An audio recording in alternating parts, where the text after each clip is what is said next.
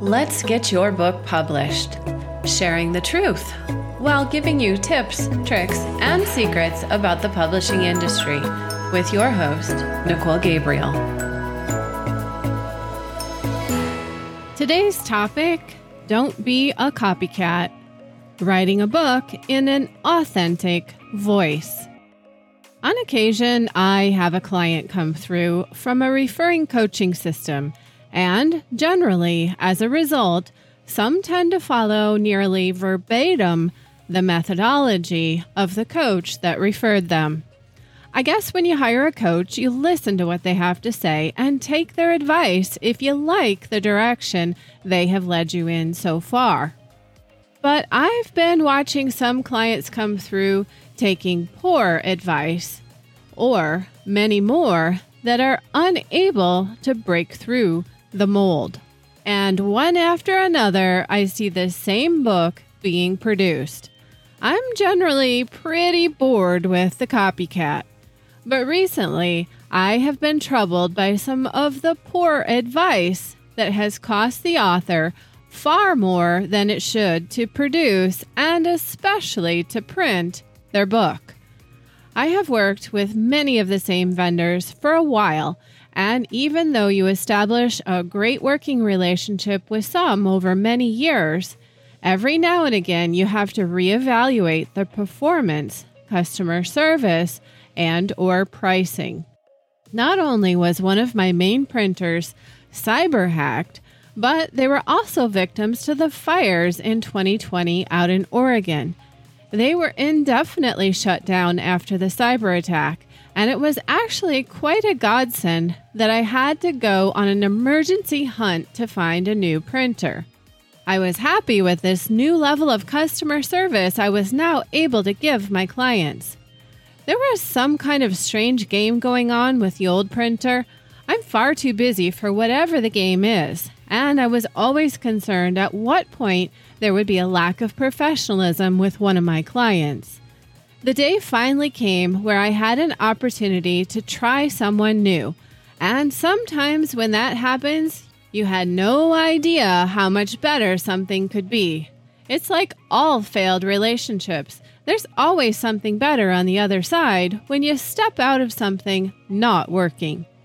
For clients that are new authors, sometimes a bit more hand-holding is needed to understand how the printing process works and what the additional options are. I want to know that I can send my clients over to a printer and that the printer will work with me to get the proper files, work through errors and issues, and just give good customer service to nervous new authors. I don't want to deal with price gouging, and I could care less if I got a referral commission if it means we have to charge a new author more to do so. I want my authors happy, and I want to teach them how to be fiscally responsible during the process because so many wannabe authors get taken advantage of in the process of producing their book. My end goal is always customer satisfaction, but sometimes I have to intervene somewhere in the process to make sure the end product is professional and it didn't break the bank. I end up finding a great new printer with great customer service and even lower overall pricing, and I begin sending clients over once a few pilot jobs go through their system. So in comes a copycat author, and his coach tells him to go back to the original printer, and he gets a quote for $7,700 for the printing of 500 hard copy books. I'm thinking to myself, that's outrageous. The last client the coach sent over there was $6,500 for 500 books, and the book was ridiculously high priced then. Why did the cost go up another $1,200? Before the copycat author, I sent the $6,500 client over to the new printer for a nearly $1,500 cost savings, so I knew the new printer had to give the copycat a better price. He did ask me for the printer's number when I told him he would do a better job for a lower cost. I called the printer and asked if he had contacted him for a quote, I just assumed I'd be sending my files over there for him because I knew the quality and price wouldn't be beat. But because he was a copycat author and following the advice of his coach, he spent nearly $2,100 more for nearly the same book. In fact, I'd even say it was lower quality.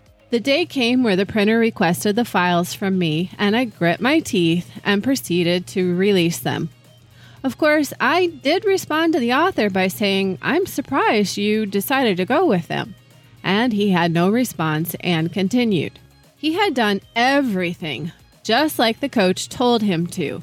He was a great student, but now it was costing more, and I was troubled by the direction he chose. I realized all I could do was give him another option. It's kind of like leading a horse to water. I couldn't make him drink. I lost a bit of sleep over it. I also lost some sleep when I realized the same author was claiming to be a publishing coach, but didn't seem to have any experience at this point in the process. He literally took the same website his coach had and changed one word, and now he's off to be a publishing coach. I may have missed something along the way, but I've been doing this for a while now, and at no place in the process did I ever recognize a talent in the publishing industry. But I guess we all have to start somewhere. Regardless, there didn't seem to be any obvious talent or passion being displayed in his content that indicated he was his own unique individual. He seemed to just want to produce a book just like his coaches. There's a quote that says, "Who's more foolish, the fool or the fool who follows him?" If you're writing the same book as your coach, or you're creating the same program or system, where has your own voice gone? Some coaching systems will teach to follow their proven success until the student grows wings of their own. But every individual has their own story to tell, their own truth and path to teach or preach. And it really can never be assumed that the model they're following is lucrative. I've met plenty of people in the speaking or motivating business that appear to be very successful or live a glamorous life, but they only have a nice stage presence. Not many of them are actually very successful. So it's really very important not to follow too closely and to be sure to clearly identify your own strengths and determine your own individual platform with your book.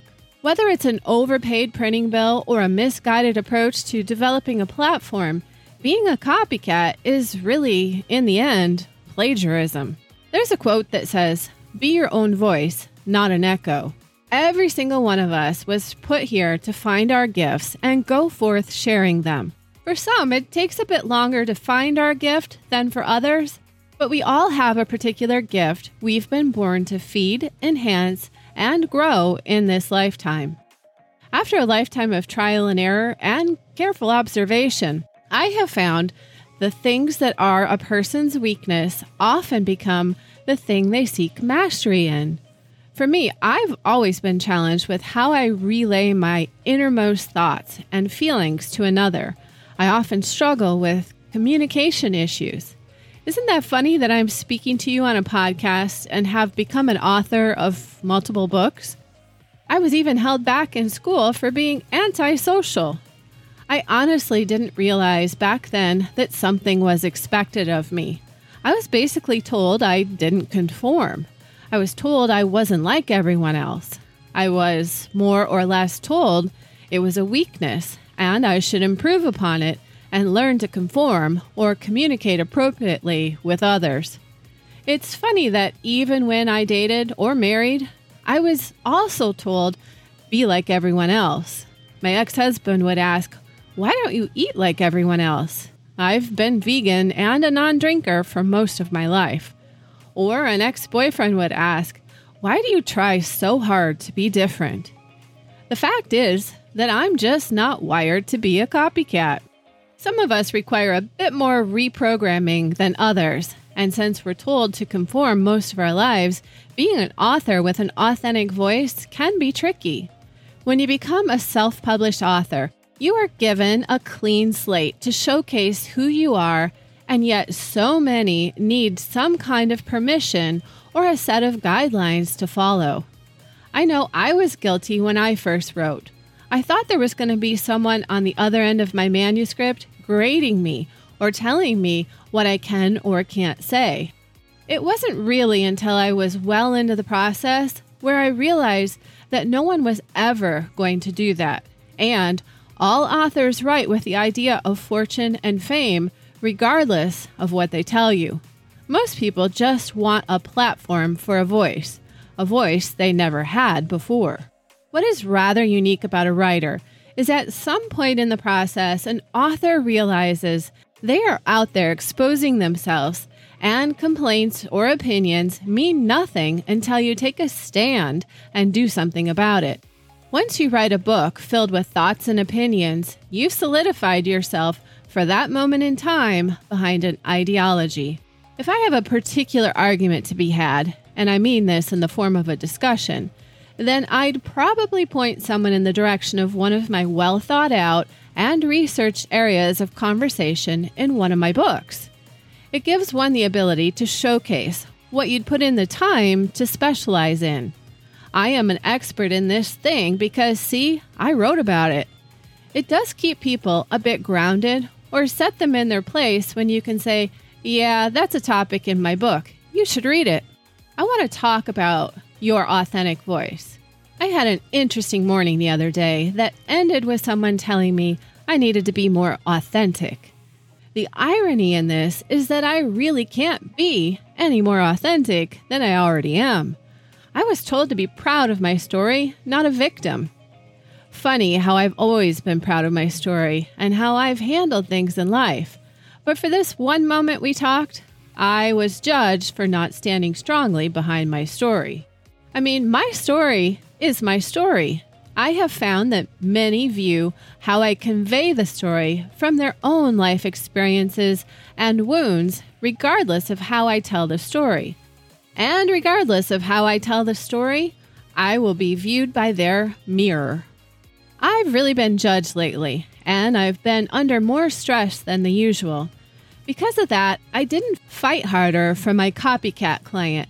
He clearly didn't find value in my opinion or connections either, so perhaps it just wasn't worth the discussion. Really, you can only do so much, but I do get hard on myself for not being able to be a more prominent voice in a noisy world. And today, with the overturning of Roe v. Wade, it's noisier than ever. So many things have been under fire lately, and God is really our true voice. Recently, my dad's cancer came back. He's been in remission for 13 years. I've been trying to find my voice to produce a podcast. I've had to rewire my brain to focus on business now and life going forward and how Dad fits into that. Sometimes there are points in life where you just wish you had someone to hold your hand and say, let's get through this together. And for me, Dad has always been that one person that had my back when the rest of the world didn't. He has seen how hard I've worked and how dedicated I am to everything I put my energy towards. Not everyone puts in the time to understand why you approach anything the way that you do, or where you can help better guide them. To some, you may appear weak, ungrounded, uncentered, and to others you may appear unengaged, too bossy, or your story may just not be worthwhile for them to invest time and energy toward. But for the copycat author, they pretty much want to emulate what they're copying. I guess this is where you learn to become relatable in how you engage with readers, or anywhere that you show up. There's someone for everyone, but sometimes it can be a bit harder to find your tribe if you're not speaking with an authentic voice and not playing by the rules. I used to say that some people run a marathon for others to see, and others run an internal marathon that only they or those close to them acknowledge. I have conquered more internal marathons than most people realize. But to conquer or discover the spiritual self, the aware self, the conscious self, it doesn't always have a matching resonance. Someone unaware would not deem this a worthwhile journey, or in fact be completely oblivious to the battles you have overcome. But the multi-mile physical marathon might be a cause for celebration for someone conquering an aspect of self. A conquering of self can happen in numerous ways. I've been told in life people support you with their level of understanding, and just because someone is engaged in your life doesn't mean they'll always understand. In fact, there can be much space for ridicule. Someone of my depth will see my depth, but someone else will never understand.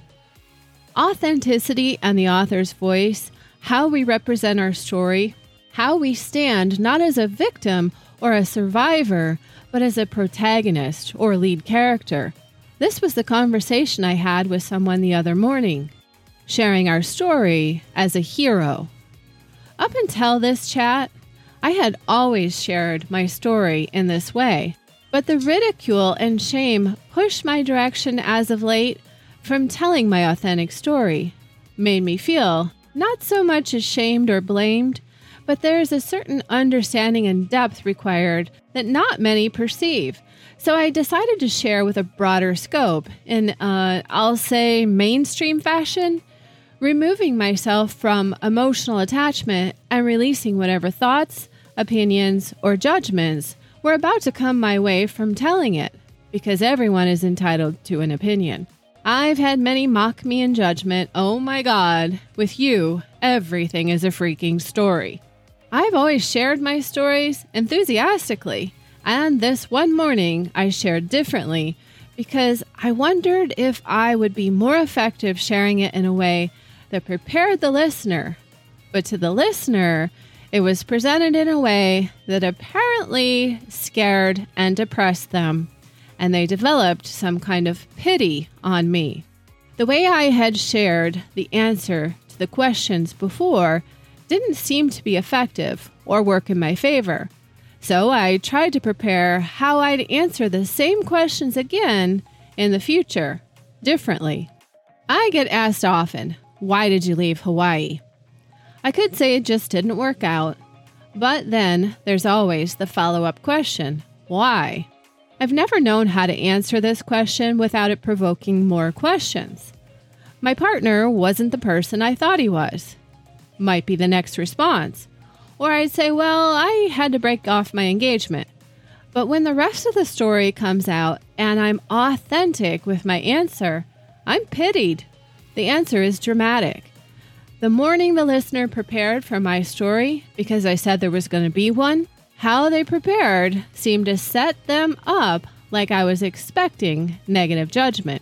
There is a saying that says, not everyone deserves to hear your story. I don't plan to tell my story for reaction, but depending on a listener's life experiences, they might take that stand. If someone tells you it's okay to share your story, then turns around and uses it against you, well then, that's just narcissistic. And that's what happened to me on this morning. I dove a bit deeper when someone asked a simple question. I'm always looking to perfect how a story is told, not to be manipulative, but to be sure it's received in a way that allows me some compassion and grace. The reality is, no matter how you tell your story, it's not for everyone, no matter how much time goes into crafting the expression of your journey. If I answer without emotion, I'm cold. But if I answer with too much emotion, I'm unstable. In a book, you would have to ask how you want to make people feel. If I'm going to showcase myself as a hero, I'd have to have a prepared answer that would leave me empowered. With this particular example, why I left Hawaii, I was left unfulfilled and seeking more than the relationship could give me. Yet it wasn't all my choice. Being authentic is one thing, but showcasing yourself as a hero in a positive light is another.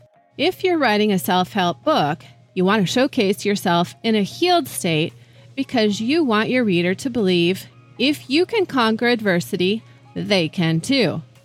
But perhaps I want to relate to my reader with emotion and showcase the depths of my sorrow and pain. Regardless, the best thing you can do for yourself is be authentic and don't be a copycat. When you become a copycat author, you aren't too concerned with telling a story or showcasing any emotion. I mean, how could you? None of this was your thinking. Being authentic to me means sharing raw thoughts and feelings as they arise, and it's not to say there can't be a variety of manipulations to sway an outcome, but this is where it comes down to knowing your goals. I've never written to manipulate thoughts or emotions, and perhaps that's why I'm not a bestseller novelist. I have no particular agenda to bend thoughts in my writing. I've always written or spoken to share a genuine and authentic me. If you write a copycat book, how can you stand behind the concepts? Is it authentically you? There's a line of thinking I see often in the metaphysical and business worlds where you're supposed to fake it till you make it. You have to program your mind into believing that you already are a success. You already have $1 million home, a fancy car, and a posh location you live in. For me, this has never been something I desired. Not only do I suggest writing authentically, but living authentically. People will discover you as a fraud one way or another if you don't. I've always wanted to write because it was a method of healing, and if it could change a life in the process, then it was a success.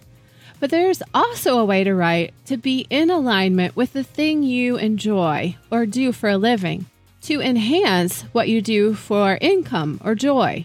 Since I'm in the business of helping people write books, it only made sense that at some point I would write a book to enhance my ability to effectively help others to do the same. If you are self-employed, you should always write a book on the thing you do. It will always solidify the joy or knowledge you have doing it. But to write a book about a thing you have yet to perfect or master could put you in a little bit of a pickle.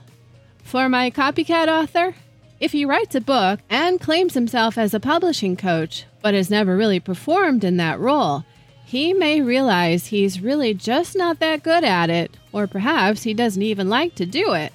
But now he's just produced 500 very expensive books, telling the world he does this thing he's clearly never done before. Of course, his coach should have persuaded him otherwise and suggested he perform that role for a bit before he claims mastery in the subject. But perhaps they had that talk already. Everything you do in life as an author will end up circling back around to what you do in your free time or work life. You truly will end up unhappy when you're not living authentically your topic. If you find that life is a moving target and you can't decide where to put a stake in it for the sake of a book, and that stops you from completing it, then you have to simply understand there's likely going to be another book in your future. My life has been in a constant state of massive flux for many years now. I've wanted to sit down and write my next book, but I've hesitated because I'd like it to be a bit more positioned for what I step into next. Understanding a book is always a mirror to your audience means that no one not intended for your topic will likely read it. Someone might be curious to hear your story, but in the end, have you either informed or entertained your reader? The value you provide has to be authentic. I'm not for everyone, and neither are you. But whatever you do, don't be a copycat. You're far too unique to do that. I have a bunch of jobs in production, and I'll do my best to keep updating my portfolio over on my design pages on my website, so you can check in there as they go into print. Topics range from life lessons from an airplane executive at Boeing, a few relationship guides, a parenting guide, and a guide on self-leadership. All right, guys, for now, I'm wishing you peace, love, and light. Check out our online book publishing program. Join our email list or earn a great income by signing up for our affiliate referral program over on our letsgetyourbookpublished.com page.